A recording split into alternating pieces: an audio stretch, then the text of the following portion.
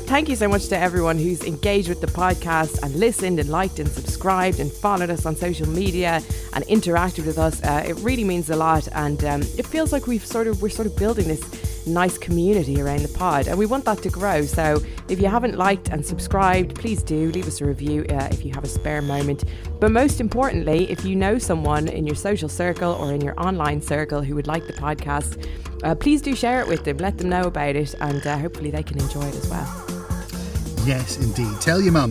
This week we will be talking about the looming horror that is socially distanced raving, and it has not made me a happy boy.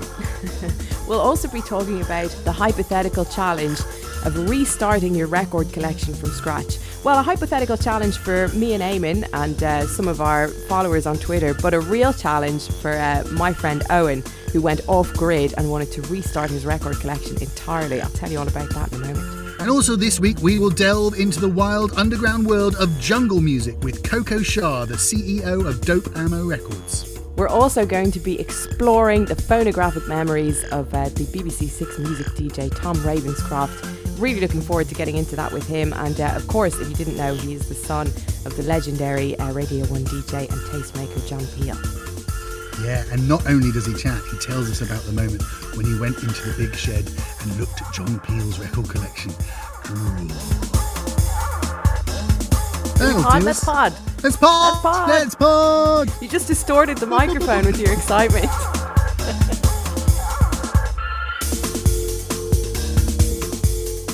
So, Anne Frankenstein, what goes around? Well, Eamon, as I sip from my WGA very exclusive mug with the picture of my own face on it, which I have to look at every time I take a sip because the logo happens to be printed on the left-hand side. Yeah. Unconventional, some might say. A mistake, others might say. But never mind. It means that we've got an unusual product that, like I say, we can just sell it to left-handers. Exactly. And they'll think we're looking after them, whereas in fact we're just covering up our right-handed mistake. Exactly. Tell me what goes around. What have you been up to? Oh boy. What have I been up to? So I have been quietly depressing myself by peeking into the future via the Lad Bible. Oh dear. Where is this going?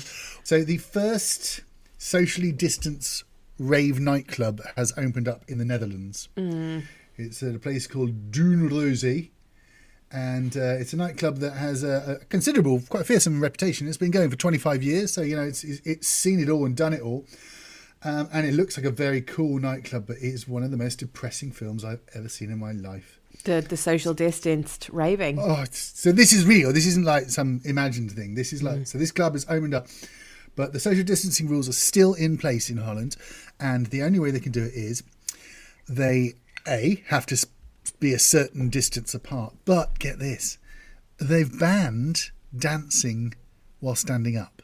What? So what is dancing while not standing up? You can dance while sitting down, but to me it's very difficult to feel like I'm dancing unless my ass is engaged. Do you know what I mean? That's what makes it dancing to me in my world. The headline was all like, nightclubs reopen. And then you look at it and go, oh Christ. It's over. But isn't your whole thing is that you want to get back to DJing now? So surely, if this is the sort of if this is the mode that nightclubs are coming back in, then surely you're not happy about the idea of DJing at a sit down rave? Oh, listen, I'll come play records for you. Pay me, that's no problem. Yeah, I'm up for that. All about the money with you, isn't it? Oh, well, it is always. At the moment. In fairness, I haven't been paid in 3 months. I play little streams online. I'll play records whether I'm sat around or not. I'm not like you. I like music. I was just projecting. For me, it really is all about the money. So yeah, of course I'd go and play. I mean, why not? But it's over. I think it's time we brought back enclosed DJ booths. You know, like the men behind the glass. Yes. So you've got your own, and the women, of course. Well, they weren't near then, you know, no, but there are now because you are a revolutionary. It's just me holding forward. No, but when they did those great disco parties of yesteryear, the DJs were essentially in a little isolation booth behind glass with a room to put all their records. It was lovely. It's a bit like at the Standard where you've got that nice little room. Do you know what I mean? So I could get into that quite happily, and I'd be playing anywhere and everywhere if I had a little booth like that, because for a start you could lock out people trying to request ABBA. Oh, I'm offered the glass booth. Give me a glass booth wherever I go. You know, and yes, the Standard in King's Cross is a lovely place to play because of that. It's not even. It's like a whole room for you to set your stuff up. They even have a little sign that says "No requests," which feels a bit obnoxious, but I still leave it up there. See, I love it because I didn't put it up there. So, so like, no one can blame me. I'm not being a spoil sport. It's the management that said there's no requests. So you know what? There's no bloody requests. Get out. I was just thinking about a wonderful experience that I had before lockdown, reconnecting with an old friend. So there is a guy who I went to school with called Owen, who I was really close to all through school. One of these guys, you know, there's always someone in the friendship group who is kind of sort of the one leading the way in terms of like taste and being unafraid to sort of express themselves and that kind of thing. And, you know, he was a committed retrophile like me, so he was really into vinyl. Our lives sort of went in completely different directions. I came to London and he got really into ecology and like environmental stuff before it was cool. And he moved to the west of Ireland, started building this like self-sufficient home basically. So that's what he's been doing for the past few years. In the meantime, he's been living in like a little shack and probably going to the toilet in a hole in the ground. So Owen has been living in the shack, and he's about to get electricity in the house that he's building. And he always told me that when he got electricity and he was able to buy a record player, he would come over to London and we'd go record shopping together, and he would rebuild his record collection. So that's what we did. A couple of months ago now, he came over to London. It was a Sunday, and I brought him around all these record shops in East London. As you know from living in Hackney, there's a sort of trail you can do. You know, Love Vinyl, Flashback, Cosmos, or Yo-Yo as they're now called, the BBE store, all these brilliant record shops that are all within walking distance of each other in East London. So we had this amazing time, and it was just this brilliant experience. To the idea of someone with great taste starting their record collection from scratch, and he had a fair old budget, you know, so it was literally just like me throwing things off the shelves at him, like, how'd you feel about hillbilly music? How'd you feel about, you know, this thing? Which Bob Dylan albums do you want? You know, I would really enjoy that. I'm sure you would. It was because one of the things when you spend, because I've got a lot of stuff, and one of the things I always find frustrating is I'm always seeing like really good little bargains, but I've already got them. Yes. And I just, you know, sometimes you see an album and I think, you know, for £4 I might buy it again just to lick it and love it and cuddle it and stick it under my pillow. Yeah, exactly. And it's also like, it's kind of like the equivalent of building a capsule wardrobe. Do you know what I mean? Like none of this old tat in your wardrobe, and like, you know, just the good stuff. The good stuff. So we built up this beautiful pile of records, and of course wherever we went, you know, he's tall and handsome and charming, and has this strange story about living in a shack on the west coast of Ireland. Doesn't, you know, obviously didn't share the stuff about going to the toilet in a hole in the ground, but like apart from that, extremely, you know how to impress the ladies, don't you? But you know, all these girls wherever we went, you know, we tell them the story like, oh, he's building his own home, he's just getting electricity, you know, and we're building his record collection from scratch, and they're all, you know, fussing over him and stuff. It's just an amazing experience. And unfortunately the COVID situation has put the kibosh on his electricity getting. So he can only listen to the radio. But yes, I guess I was curious about that whole idea of building your record collection from scratch, and like what you think you would be like essential items to furnish someone's very first. I mean, it's not his first record collection because he had records in school, but you know, he started. That's quite an interesting thing in itself, isn't it? Because like he's obviously gonna peg the good ones he remembers. But then there are so many records out there that are absolute class. If you've got someone who genuinely has a broad taste, And he does, for sure. Then, give me £100 and I'll sort him out with an amazing starter pack. Yeah, do you know what I mean? those. But yeah, so what did you get him? Oh, so much stuff. So he's really into the weird old folk stuff. Robbie Basho, Leo Kottke. He loves Dylan. He loves Nick Drake. There were people who we were listening to in school. Your average kind of school kid fare, like Hendrix and the Doors and stuff like that. So we got a lot of that. But then there was also he has really, really broad taste, and so we spread it out in all directions, like some really nice soul compilations, some really there was a record they had in Flashback by the Kentucky Colonels, who were this amazing hillbilly band, so we got him that, and it was just like he also picked up a copy of the Micaiah McCraven reworking of Gil Scott-Heron's last album. It was really broad. Contemporary music is not my greatest area of expertise, but I know that's a great album, and he just was willing to pick stuff up off the back of my recommendation. My ego, I was like dragging along. Lovely. I love those. I love those moments when you just go, yeah. Come on, eat from my hand. Yeah. Exactly. I've been waiting for this moment all my life. But the idea of can you imagine having built your own home and there's no internet, there's minimal electricity, you're probably keeping warm with a fire, and suddenly you have this record player and you can just sit, and he has the most basic phone, do you know what I mean? No distractions. He can just sit by his fire going through these records, and some of them we would have grown up with, some of them he would be hearing for the first time, but just it's going to be a magical moment when he finally gets to do that. Yeah, to be honest, you lost me at no internet, but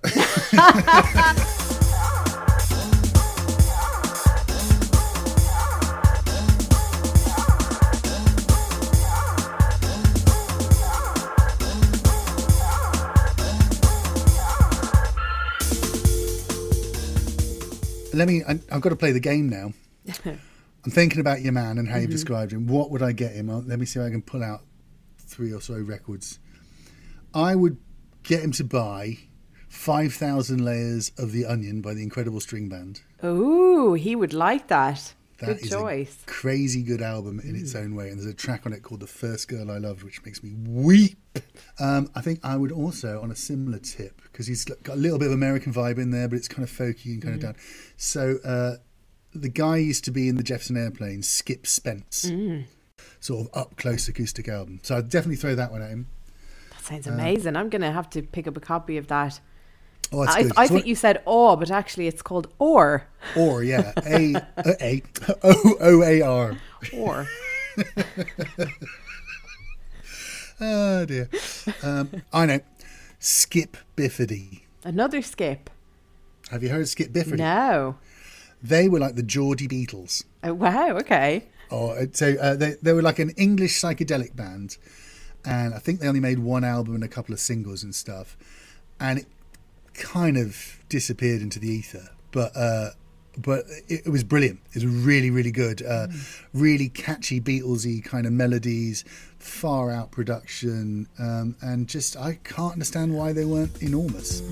So then, in July. He'd have to have July, and he'd have to have.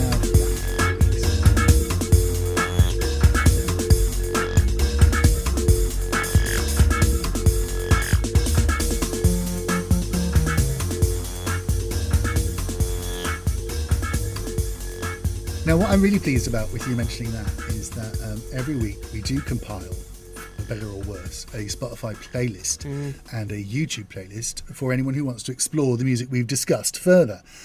But we took the editorial decision to make it not a strictly, it's not a mixtape that we make. It's like it's an appendage to the show. So if you're interested in a certain song and you hear a tiny clip of it, you can go and hear the rest of it. Or if we talk about Skip Spence and you've never heard of him before, you can go and listen to it. Now, what's fun about it is that because it is basically made up of things that we just randomly talk about, these are not always things you actually want to listen to. So sometimes it becomes a little bit of an endurance test, shall we say. But it's always interesting. And if you can always skip a track, so that's fine. It's not a mix. You can do what you like. But well worth it. I don't know how many people are actually taking us up on this, but we do them every week. If you look in the show notes, you'll find a link every week, and there are some absolute gems in there, but there's some really weird stuff as well, and that's almost as much fun. That's what it's all about.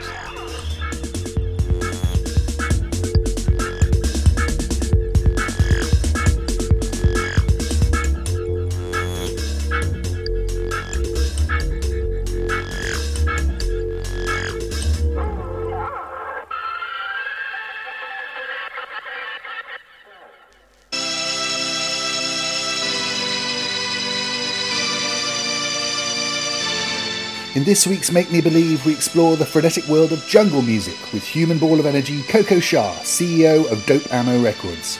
Jungle music is the bastard son of rave and reggae, and jungle continues to embed itself in the country's musical DNA. But what is it about this hyperspeed genre that keeps people coming back? Fresh from a string of #1 releases in the Juno Jungle chart, Coco is perfectly placed to explain why the Jungle is Massive continue to stay so strong.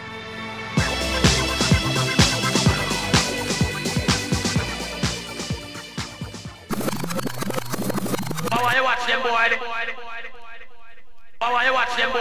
Ah, junglers. How you watch them, boy? Ah, junglers. How you watch them, boy? Ah, junglers. How you watch them, boy? Ah, junglers. How you watch them, boy? Ah, junglers. How you watch them, boy? Yes, this is Coco from Dope Ammo Records. I'm going to tell you a little bit about jungle music and why it's been a massive part of my life for the last 20 years.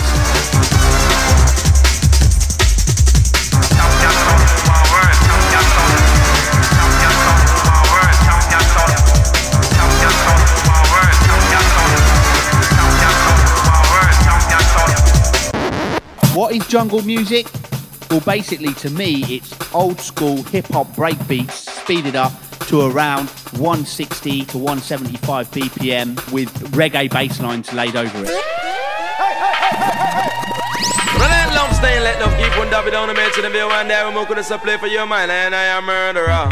Mo could play for your mind to make you feel so fine. Man so nickel and dime a dime. Matica 9 and 9. No Matica so much up on my spine every time. 16 and so me carry over shoelaces and every time the youth them a carry oversized clip on carbine. Watch me. You'll often hear sound clash, reggae dub samples incorporated into the mix. Also, funk and hip-hop samples also make up jungle music as well. Jungle music all night. The fast breakbeats really give it high energy, and the deep, dark bass lines just eat through your body, and before you know it, you'll be vibing out all night.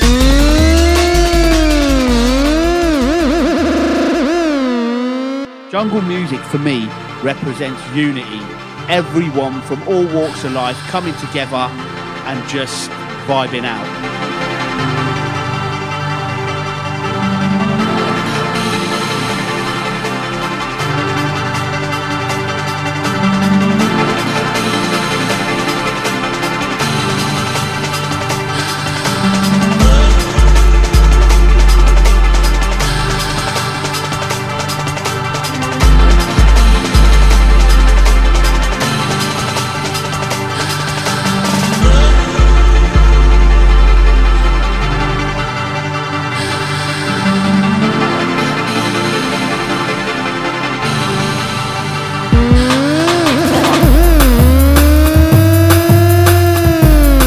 Top 3 tracks really that got me hooked on this music was without a doubt DJ Rap's Engineers Without Fears, Q Project's Champion Sound, and Origin Unknown's Valley of Shadows. These tracks, honestly, you've got to check them out. There's something special, and I guarantee they'll get you hooked.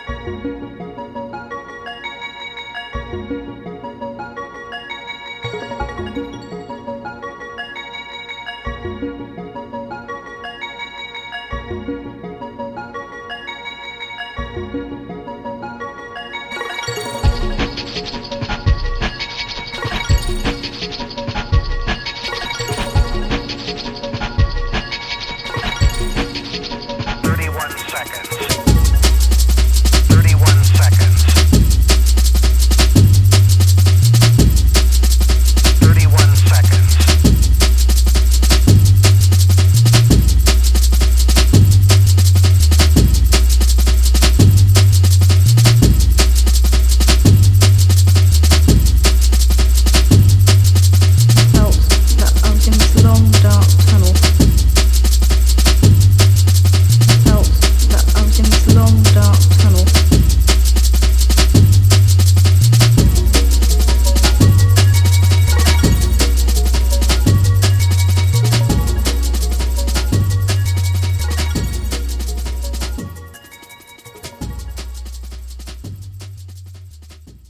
What we're gonna do right here is go back.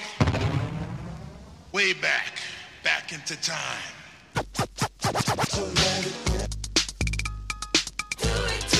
That's right.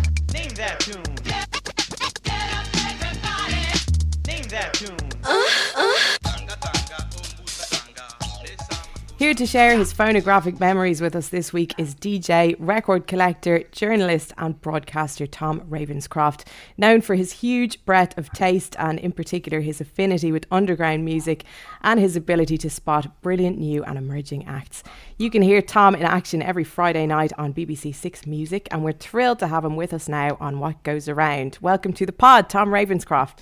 Hello, how you doing? Good, how are you? How's lockdown treating you? It's good. It's been like it has been for everyone else. It's been very weird and a bit stressful. But all in all, I think I've probably had quite an easy ride of it. I'm still working, so that's nice. Yeah. Have you found time to listen to much more music in lockdown or not so much? Well, weirdly, I have. It's for like we were in Suffolk for 2 months, where my dad's record collection is. And since he died like 15 odd years ago, I've never really had an opportunity to kind of listen to any of it, and I've never used it in any radio shows or anything like that. And because I was there for 2 months, it was kind of the first chance I've had to kind of just go through his records. So that's been kind of amazing, actually. Yeah, so I saw you've been playing them. Have you been picking some at random to play on the air? Yeah, basically, I've been pinching an inch at random, and so just been playing an inch of vinyl at random on the Friday evening show. So it's kind of a mixed bag of stuff. Although it seems to be, I'm kind of mostly using the 7 inches, which seem to be a lot of dub reggae and strangely loads of records from sort of 70s Zimbabwe, which is pretty good. Perfect. Yeah. When you walked in there, I mean, you must have had a moment like, where do I start? Because it's a big collection, right? Yeah, it's about 180,000 records, something like that. Oh, so it's but it's the albums are all very organised, and there's like there's a filing system, so you can see what's in there. And separately to that, there's like 12-inch singles and 7-inch singles, and they're kind of not so organised. And so I kind of spent most of my time there because it's quite mysterious. So it's really a bit of a lucky dip. Yeah, but it is also, because there's so much, it's quite sort of impenetrable. So you sort of stand there for an hour or so just looking at walls of records, not really knowing what to do. See, I often feel like that when I with the internet, you know, like whether you just turn on your computer, open up the web browser, and you think, the world is there. What do I want? Well, that's it. So, I mean, the pinch and inch thing, although time saving, was also just like kind of the only way I could think of doing it, really. Yeah. How come it's taken you until now to decide to go and mosey around in there? Mainly just because I don't live there, and so and it's also really been just a case of, you know this yourselves, there's so much new music around, and kind of getting sent so much music that you're constantly listening to kind of new things and new releases, and a lot of the time you don't get, unfortunately, time to look back at things that you already own or things that are kind of older bits and bobs. And so it's been quite nice. I think it's the first time I can ever remember where I've sort of listened to old records. It's been kind of one of the silver linings of this whole lockdown weirdness, is that it's given you time to kind of listen to things properly and kind of give some records the space they were intended to have, I guess. Are you missing DJing at all? Do you miss the gigs? Oh my God, it's driving me absolutely mad. And the stupid thing is, they're still in my diary, so they keep pinging up, and I was like, oh my God, I'm supposed to be this great rave in Bristol. Yeah, every Friday night I'm just miserable at about 6 o'clock. It's things start going bing, strong ring, bing. Totally. But what I've decided to do to make myself feel better is I've gone through my diary and I've kept all the dates in because I wanted to work out what I should have been doing and all that kind of thing for various financial reasons. Yes. But I've gone in, I've just edited each of them, and I've put a little dog poo emoji in front of each one that's been cancelled. That's nice. I might copy that. It's made me feel idea. better. Oh God. It's proper admin. Yeah, exactly. We've got time to do the proper admin now. But yeah, I totally feel. Well, I don't know. I don't miss DJing that much, but like you say, there's every so often there's like something pops up in my diary and it's just like, reminders, read the room. There's a couple of there's like 3 or 4 gigs that I was like really, really excited about. Yeah. And every time I think about it, it really winds me up. But also, then you get certain records through, like, I don't know, certain kind of like bangers as such. And you're like, and then you've got nowhere to play them, and that's really frustrating. Oh, yeah. Big time. Do you know the Psychic Mirrors? Yes, okay. Squelchy. Yeah, so they're I've been waiting for their album to be repressed because I missed it the first time, and that just arrived in the post the other day. I could have cried. Yeah, so what am I going to do with this? Just listen to throw it in the bin. What the hell? Yeah, the trouble is because the old cash flow is dried up as well. So there's no cash flow. There's no record shops. And so my vinyl addiction has really dried up in the most horrible way. But the few things I have picked up, I'm just desperate to wheel them out. I'm like that Emma Jean Thackeray Movement track. I can't wait to play it to people. Do you know what I mean? I'm playing it over and over on my stereo. Go, please let me have a gig. You know what's going to happen when you do play it, though. Everyone's going to ignore it. The dance floor is going to clear die. the floor. That always happens. Yeah. You stood there screaming, "What the hell is wrong with you all?" Exactly. Well, let's move on to your phonographic memories because you very kindly picked 3 of them for us. Well, let's start with the Four Brothers group because you mentioned there was a lot of Zimbabwean stuff in your dad's collection that you come across. Tell me about this one that you've picked and the memory around it. Well, I guess growing up, there's lots of. I never really kind of got into music myself because there was just so much music around me being played, like from sort of 8 a.m. till midnight. There was just always records on, and so there was kind of no space for anyone to really develop their own tastes as kids, and because it was just you just kind of got absorbed everything that was around you, and that was great, and thankfully it was all good stuff. But I guess the first thing that I kind of really got into and kind of thought, oh, maybe this is my scene, was kind of like Zimbabwean music from kind of the 70s and 80s. And it was mainly around the fact that they came and played, they weirdly came and played my dad's 50th birthday party. Do you know, I said that, didn't I?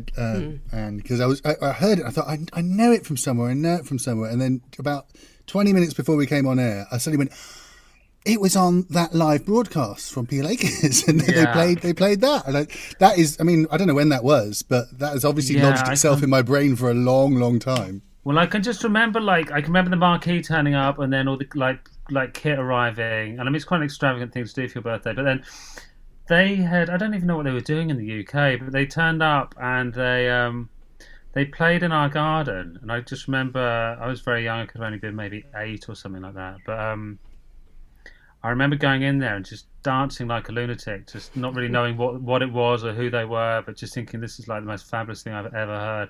And it's sort of stuck with me ever since. And the sort of the sounds and the noises they play, and the kind of playing the guitars amazingly high all the time. And every time I hear anything that sort of resembles it or has got any element of it, I just find myself just kind of running madly at it like a rabid dog and just consuming it immediately. And so it's really ingrained itself into my soul.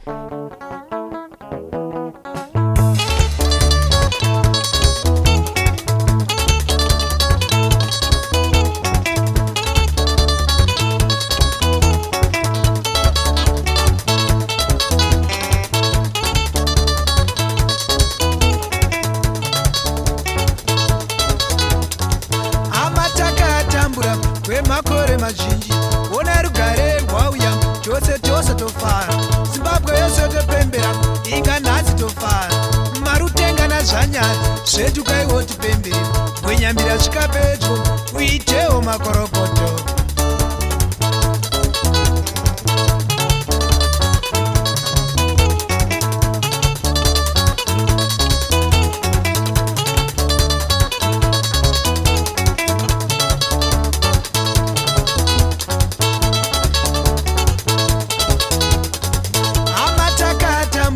kwemakore mazhinji amatakatambura kwemakore mazhinji ona rugare rwauya chose tofara. Did that become your kind of, was that your niche then for a little while? because it seems kind of pretentious for like a. I was wondering whether you were going to show up with the Spice Girls and take that. Well, Oasis, I know, but, it's like. It's a 10-year-old who only listens to like stuff recorded out of the shed in Zimbabwe.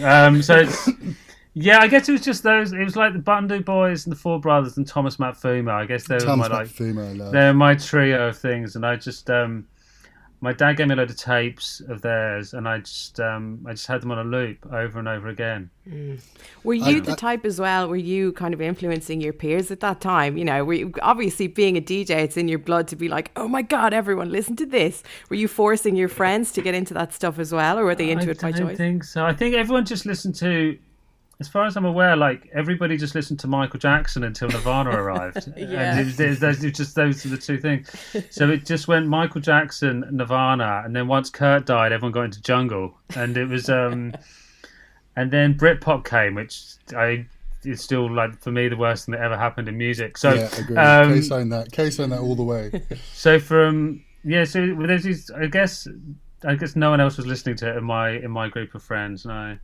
Let's move on to your second one then, the Laraji record, This Too Shall Pass. I have to say, I mean, I wasn't familiar with any of your three phonographic memory choices, but this one, there's something about solo piano music. I don't know if you feel the same way. It just breaks my heart instantly. It just makes my ears connect to my tear ducts immediately. I don't think I could listen to it the whole way through. It's so beautiful.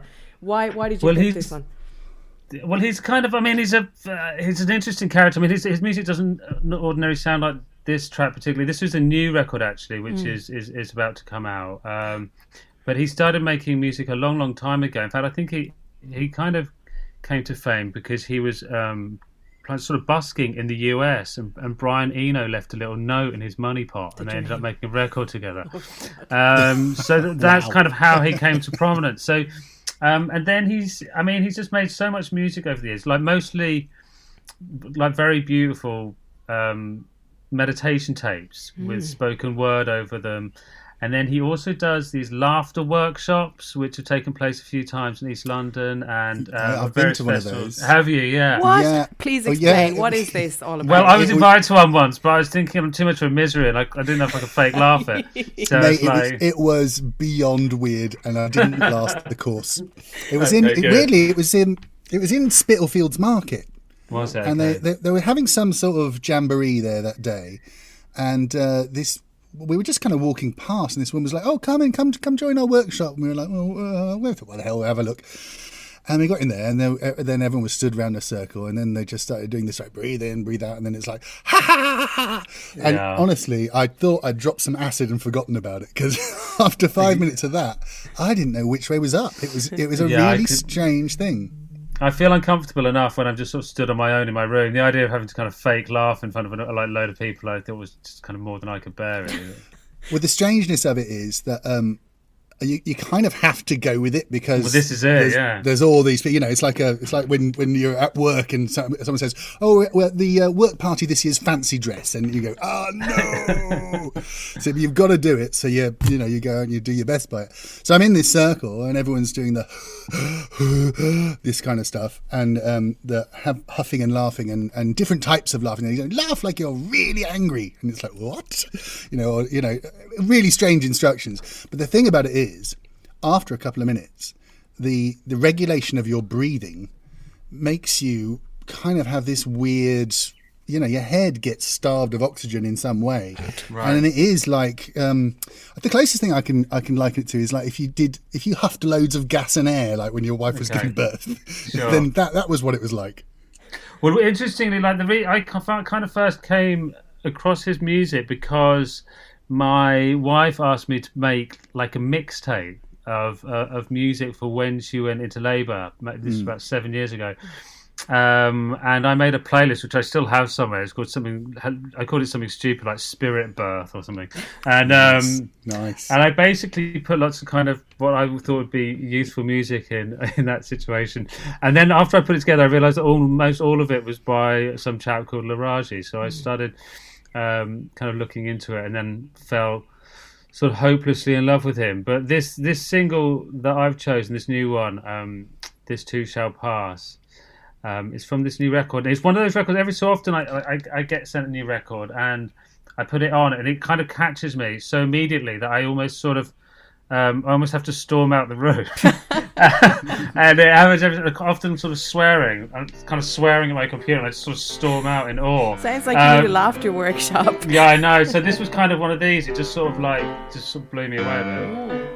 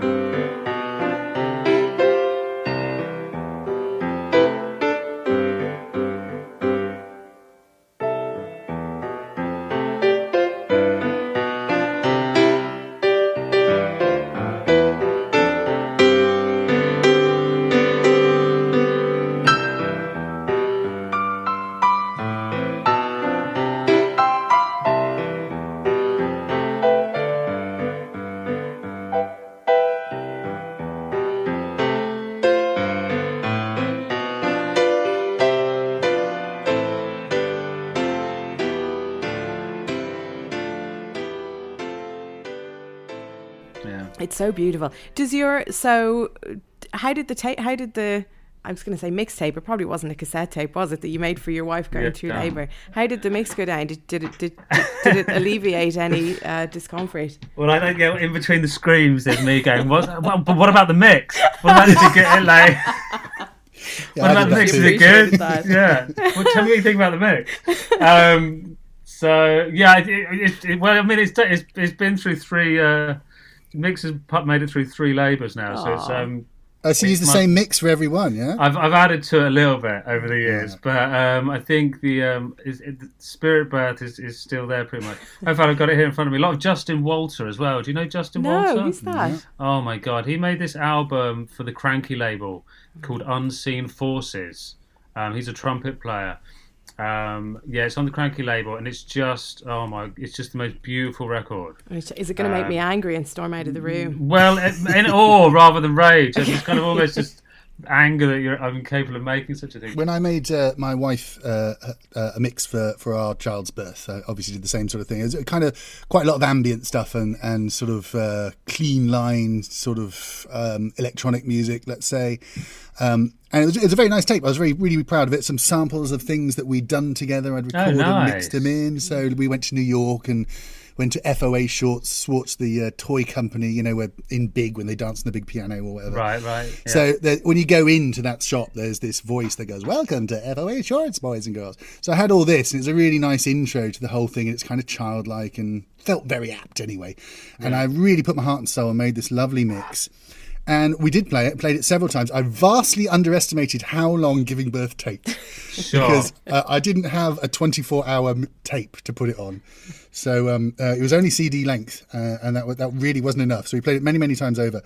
And it was good on the night, but I cannot play a single track. But I was about to say, ever again. You'll never be able to go into that shop again without both sort of Not just that. I mean, like, if Lucy, my wife, hears a note of it, she's having a terrible flashback to the most awful experience. Is that the same for your wife, Tom? Is it tainted a little bit? No, I don't think so. I mean, but she's heard it 3 times now, so it's probably not. He's a better DJ than me, so you know it's probably a better mix. Well, it's not that. I think she's she doesn't seem to care. She's pretty hardcore. Yeah. It's really for us, isn't it? Yeah, it is. God, if I was going through labour, which is unlikely, but if I was to have a kid and my boyfriend decided to make a mix for me to listen to while I was giving birth, I'd be furious. I'd be listen to me. I did not. This was not. I don't want you thinking for a second that this was my idea. Oh, fair enough. Okay. I wasn't like, you have to take my mix. Like I didn't force the mix on her. I want everyone to. I have to be clear about this. I don't. forcing mixes on pregnant women is not my thing. Unless you're DJing and pregnant women happen to be there. Well, yes, in which case maybe. Yeah. We have discussed before the sort of giving and receiving of mixtapes as a kind of romantic gesture, which used to be all the rage. I don't know if it still is, but in my day, definitely, I don't think I ever had a relationship that didn't begin with a mixtape. And I loved Anne's attitude towards it, which was like, how dare you? Which is like, I'd be so mortified if that happened to me. Well, it's so annoying because, like, the modern equivalent is like sometimes, you know, mod dads will tweet me with it. I guess it's a music recommendation, but they'll just tweet me like a YouTube link. And it's just like, okay, you want me to listen to this? Like, what? Why are you sending this to me? Is this a recommendation? Don't force your music taste on me. That's my job. You're a real island, aren't you? You're like surrounded by rough waters. You know, it's all about fucking the patriarchy, and sometimes the patriarchy gives you like an hour and a half of music to listen to, and you're just like, I got my own music, and then you have to listen to it, and you have to be like, wow, you know so much about music. My problem with that sort of thing is people are always sending like a link to a YouTube or whatever it might be. But normally when they're sending it, I'm either listening, because it's normally you say, oh, I'm listening to this and it's really good. And then they say, have you listened to this? Well, I'm not going to listen to it now because I've just said how much I'm enjoying this. Yeah. So then I'm thinking, well, I'll bookmark that. I'll read that later. Or I'm on my phone, you know, and it's going to sound terrible out these speakers. So why would I listen to that now, you know? Yeah. So apologies to anyone who has ever sent me something and I've just blatantly ignored them. There are circumstances you can't see. But I think sometimes because we're all in positions where, you know, it's our job to force music on other people, we're kind of casual about it, whereas other people don't get to do that in a sort of formal sense. So any opportunity they get to do that, they're going to jump at it. This is true. I think it's fair enough. I like the fact you used the word force as well. Yeah, I was going to pick up on that as well. Yeah, that's how I see it. I like to think of it as an invitation, Anne. No, it's way more aggressive than that. In my case, yes, I really do need a laughing workshop. I did want to say that, like you mentioned, Anne, there's a certain quality about a solo piano that really isn't matched in many other spheres. I don't think there's something about pianos because they have. It's one of the few instruments where you play the bass and the middle and the top all at the same time, you've got all the notes. You've got all the notes right there in front of you, and when it's done well, like I love like Thelonious Monk, for example, and he's done loads of great stuff with bands, but some of the most striking and kind of almost hard to listen to, but hard to I want to say look away, but listen away. You know, there's a quality about that solo piano which is intimate and right in front of you and inescapable. There's this great Thelonious Monk record that's actually just come out called Palo Alto. Have you been sent this? Yeah, we played this afternoon on the show. Tell the story because it's so cool. Well, I don't have it in front. You probably remember it clearer than me. It's about somebody basically asking if he'd come and play at their university, and obviously assuming he wouldn't, and he did. Yeah, it's this kid, 16-year-old kid in 1968, huge Monk fan, and basically wrote to him and was like, please can you, I mean, the press release tries to couch it in this idea of like calming racial tension or something, but that seems a bit opportunistic in the times we're living in. But yeah, basically he wrote to Monk and he said, I can afford to pay you $500. Can you please come and play at my school? And he said yes. And this kid was like trying to sell tickets for this gig at $2 each, and nobody believed it. I was basically waiting with their $2 in the car park to see if he turned up before handing their money over. Before storming the place. So yeah, such a cool story. Have you heard the record yet? I have, yeah. I've put it in. I've got it in my show next week. It's really gorgeous. It's so nice. It's so nice to invest in that new. Yeah, I love a bit of Monk. I think I once wrote to Then Jericho. It's not as cool, but I just thought I'd throw it in there. Was that in the interest of calming racial tension? No, that was in the interest of getting free records, because they were, like, before they'd kind of charted here, they played in New York, and I heard them through there. And then I think they played the Tube. That was right. They played the Tube. And so I was massively into them and finally went to see them. But I've been trying to get 3 of their records. To their great credit, I threw this pathetic note on stage. And just a month or so before Christmas, I got a package from Then Jericho Management with the 3 records I couldn't find. And that's incredible. Do you know what? That was one of the nicest things that ever happened to me, because, you know, I am, and certainly was even more so then, someone who's prone to idol worship. And I just didn't believe that I could make that connection, because nowadays in social media, I could just tweet someone and they might tweet back, they might not. But in those days, pop stars really were a million miles away from you. Do you know what I mean? And when this package came through, I was overjoyed, and I've still got the little note that was written with it saying, accept these as an early Christmas present. So big up Mark Shawn, then Jericho, bless them. Did you have a relationship to pop and chart music growing up, Tom, or was that kind of a no-go zone in your house, or did it not appeal to you? I want to say yes, because it sounds really kind of like pretentious if I don't, but I really didn't, to be honest with you. So it's it was just I don't really remember getting into anything in the charts at all. Just when pretty much I was just really into kind of grunge, and that was kind of the first sort of thing, which I guess that kind of was in the charts a bit, sort of when Nirvana on Top of the Pops and things like that. So I was kind of into that whole scene. But then when that ended, and the kind of the new wave of Britpop sort of started taking over the charts, and all the kind of the heyday of NME and all that kind of thing, I just found it, I don't know, I just couldn't bear it really. So I pretty much ducked out of anything involving guitars until I think pretty much between sort of Kurt Cobain dying and the White Stripes arriving. I don't think I really listened to any guitars at all. I just listened to hip hop and jungle and breaks. When I used to work in an office, and I was a good 15, 20 years older than most of the other kids, and then occasionally the music discussions would come out, and one of the questions I was always being asked by them was like, "Oh, which side were you, Blur or Oasis?" I said, neither. It was honestly the least interesting thing that was happening in the country. There was like whole new genres of music like jungle and garage and all these different things coming out of the woodwork that we'd never heard before, that didn't exist before. Not only we hadn't heard, it didn't exist. Trip hop and Massive Attack and all these sort of things coming out. I couldn't care less about two Beatles revivalists battling it out. I suppose that is the thing about Britpop, though. In my case, I was just at the prime age for it. I think I was whatever I was, 10 or 11 or 12. And no one's blaming you, darling.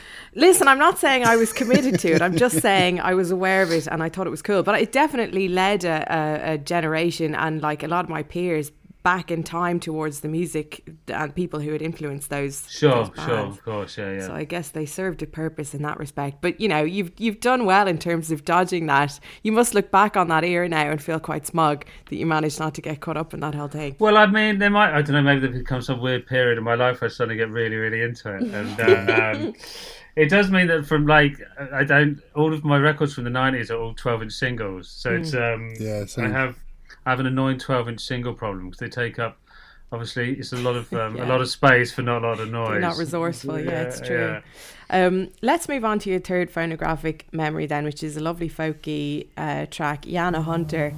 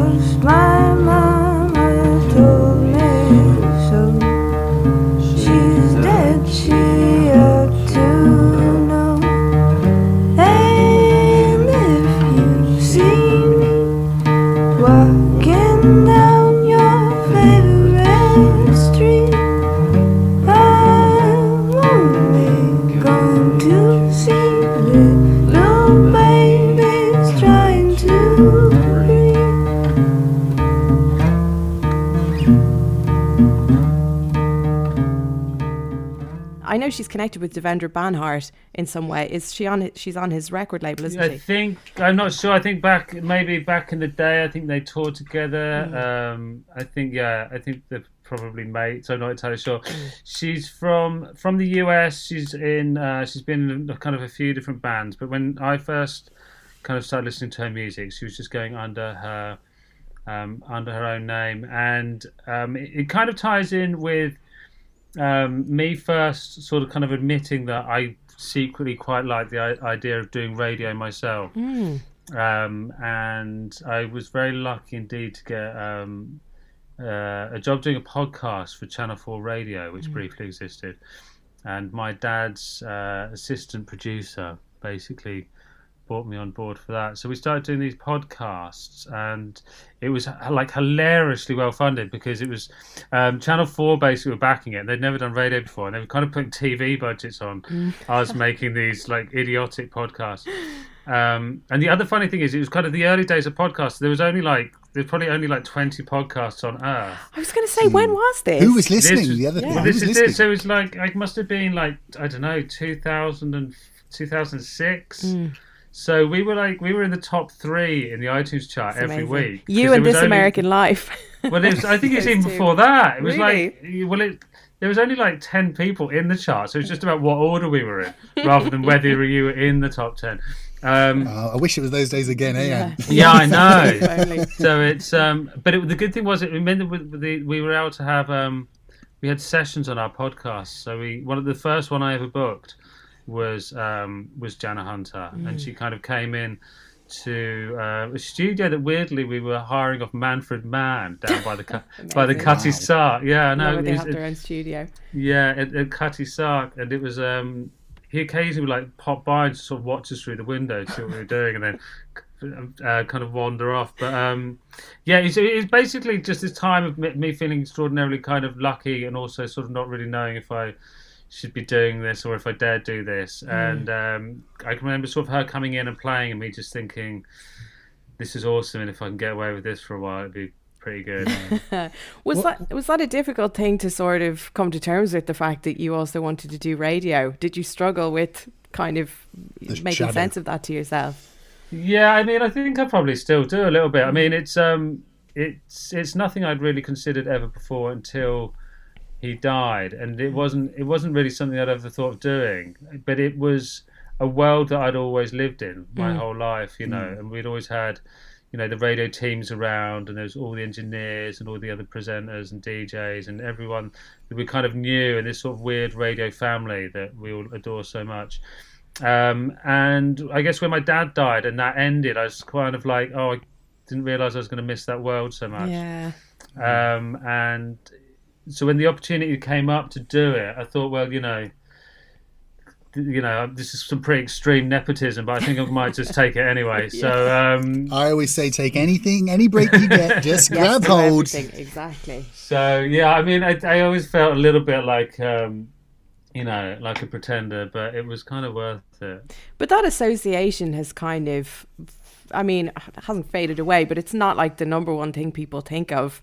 Well, yeah, there's the advantage. I mean, it's the advantage of not having, you know, the same silly surname. So it's, I mean, I'd argue which is sillier, but it's, I mean, it's definitely been an advantage, because even, you know, to this day, a lot of my listeners, almost on a weekly basis, tweet in going, "Oh my God, I've just realised who your dad is." So it's, I guess I've done quite a good job of sort of trying to separate. So when you were 100%, when you were taking those first steps, I mean, it's interesting that this only kind of came to you afterwards, but it must have been quite a daunting thing just to, you know, put yourself out there in that position, because you must have been worrying about what everyone was going to say. Were they all going to shout nepotism and throw things at you, or well, they still do a little bit, but it's, well, I mean, it's fine. I think you've carved your own niche now. Yeah. Yes, and also, I mean, you know, it's true, so it's fair enough. But it's it was a bit terrifying, and because it was very soon after he died, so I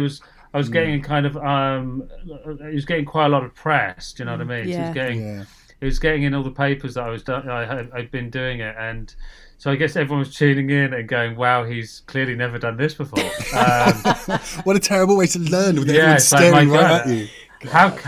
How can anyone talk that fast? And so it was, yeah. I was lucky. I think it's quite rare that they'd let anyone that bad stay on the radio for that long. But thankfully, they left me on there long enough that I learned to slow down a bit. Yeah, I was so dreadful when I was first on the radio. I had to keep a little notebook, and anytime anyone said anything vaguely nice to me, I would write it down in this notebook just to reassure myself to keep going. 'Cause I was absolutely Do you still have it? I definitely still have it somewhere. I should dig it out. I'm sure it'll just make me feel completely pathetic inside. Let's do a feature. I want you reading them out. I want you reading them out over some gentle solo piano music. Oh God, I will cry. But that's funny. So obviously something made you persevere then in the face of all that pressure, and also feeling like you were doing it too fast, or didn't quite have an immediate aptitude for it. You obviously, there was something there that made you keep it up. Yeah, I mean, it's addictive, isn't it? I think once you get used to finding records and going, these are great, and then sharing them with people, when and lockdown's been kind of an example of this. When you suddenly don't have people to share it with, you start going slightly mad, and it's so I think once you're part of that world, it's really hard to turn it off. And I mean, I think if I was to lose my radio show at any point in time, I could see myself sort of just like DJing to Stray Cats or whatever would listen. So I mean, it's just maybe just full of madness. I don't know, but it's just addictive, isn't it? Yeah. I think if it's in you can't help but do it. I mean, like, I haven't had any gigs in 3 and a bit months now. And literally, I would DJ to anyone, anything. The cat is sick of my shit, My daughter is, in no uncertain terms, tells me when to shut up. I just like and I've started doing little bits on the internet to a handful of people. But do you know what? I would rather do that than not, because I just love that sensation of putting the music and letting people seeing what they make of it, because I make something in my head of it and I want to see what they make of it. Do you know what I mean? Yeah. I think it's also just thing of like the idea of knowing that other people in different rooms are listening to the same record at you at the same time. We have this funny thing in the house where like we'll watch The Simpsons on all the time, but if someone puts Simpsons on and it's like on it's like a downloaded file, so it's not being streamed, I won't watch it. And my wife was like, "Oh, well, you're going to bring that stupid thing." It's like, you have to watch with the nation or I can't watch it. It's like the idea of watching a DVD of The Simpsons is somehow like horrific. It's like, if we're not watching with the nation, I don't want to see this. It's the joy of knowing that this idiotic cartoon is going out in other people's houses. It's part of the pleasure. Twitter's really done that for me, because I kind of live on Twitter. That's my social media home, if you like. And what initially got me into it was shows that I otherwise would hate and never watch in a million years, like your X Factors or whatever, all the crap stuff that is on, suddenly became the funniest thing of the week, because you'd sit there and you and 100,000 people around Great Britain and the world would just rip the piss out of it live. And I just loved that. And I loved the feeling of, I think it coincided with me moving to London, and right. London's like, you don't bump into people, you have to arrange to meet people. So it's a lonely place some of the time. And I think that whole thing of being able to share a moment in time, even things like Antiques Roadshow. God, I love nothing better than just tweeting along to Antiques Roadshow, shouting, sell it, it's nicked, that sort of thing. I'll never stop finding that funny. Other people around the country just making these little quips. It's a lovely thing. Yeah, it's nice. So, Tom, are you one of the few people then who's still committed to broadcast TV? Yeah, maybe I am. I don't know. Maybe it's just The Simpsons. I just feel like you can't watch it. No, that's fair enough. It's like you have to watch this with everyone else. You can't watch this on your own. Well, I mean, The Simpsons was an event. Every night at 6 on Sky, we used to watch it. Yeah, I know what you mean. It would seem weird to I'm a bit like this with radio. I think I very rarely listen. I very rarely go kind of back and listen to radio shows. If I miss a show when it goes out, I don't tend to kind of go back and find it again. So yeah. Also, a life now. Yeah, no, exactly. And I really hate like today our social media guy put up something on Twitter, which is like something that I said about the Jazz Cafe crowdfunding campaign. Just a little clip of what I was saying over a picture of me up on our social media. It's just like, don't fucking take a clip of something I said live that's probably full of errors. I know. I know. I have had that before, and I was like, what? Like, I only said it in the knowledge that it was immediately gone forever. You recorded it? It's fleeting. That's the whole point. Well, they all do it now, though, don't they? Because everything goes on Mixcloud straight after you've done it. And so live radio, you suffer twice. Do you know? You've got the nerves going up to it. Then you do it. You think, brilliant, I've done it. And then it comes back to you. And this echo where all you can hear is everything you got wrong for the whole 2 hours. Oh, totally. And also, like, we you probably know this, Martin Freeman and Eddie Pillar have a new jazz compilation coming out in a couple of weeks' time. And so we chatted to them. We set up this chat with them a couple of days ago. And obviously Martin had been listening to My Jazz FM show just an hour in advance of when we spoke. And the first thing he said to me was like, why, Bob Dylan didn't write Mr. Bojangles. Why did you credit Nina Simone? Why did you? I was just like, Jesus. The whole point is that you're not supposed to have, and already like 6 people had contacted me on various different social media to say the same thing. I think I've conveniently got to a stage after 10 years of doing this where I get so much wrong that people now just assume that everything I say is incorrect, and I just get away with it.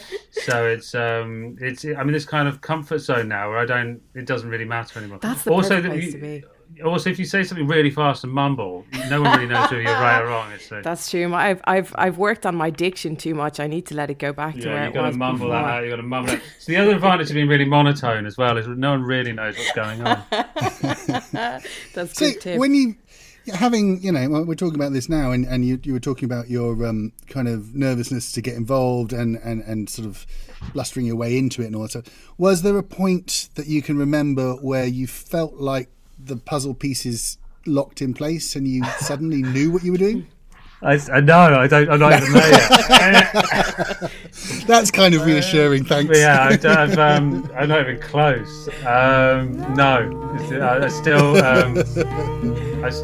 I try not to think about it too much because I think otherwise I sort of panic. It's like, what the hell am I doing?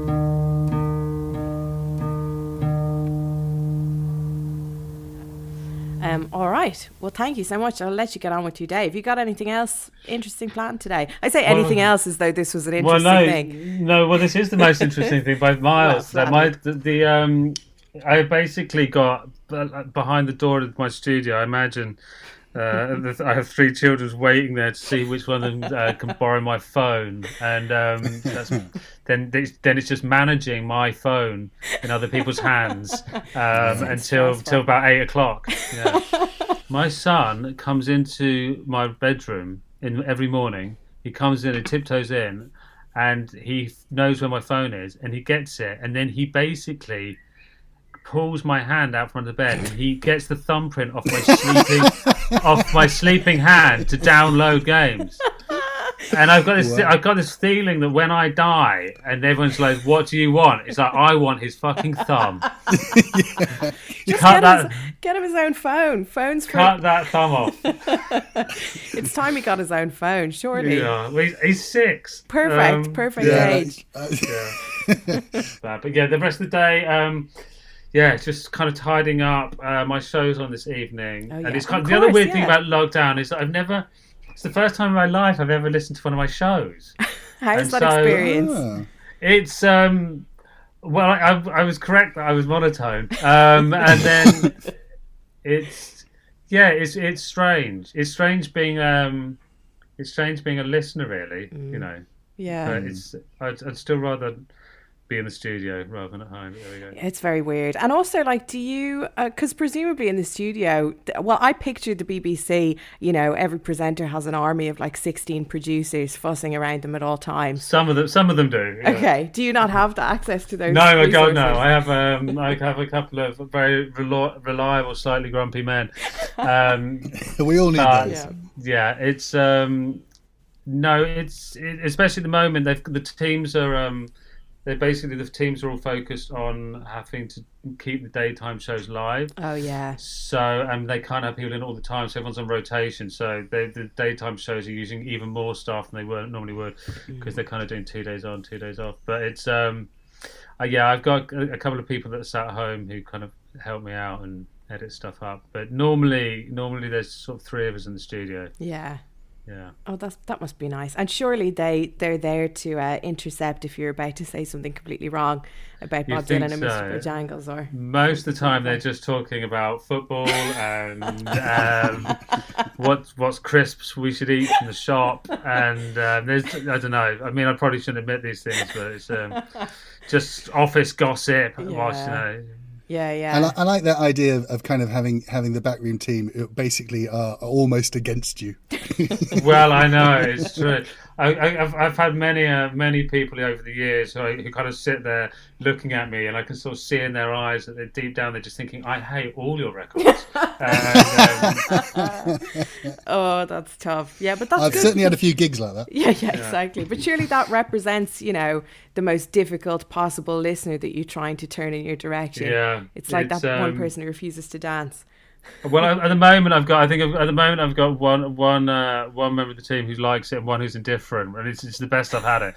So it's I'll take that. I love that you know that they don't even bother trying to pretend that they're anything more than indifferent. Yeah, you can see it in the eyes. Yeah, once you've been DJing out live for a little while, you can just look at someone and think, I'm bombing, I'm dying. They're well, leave. I think when you play live, they really let you know, don't they? Oh, yeah.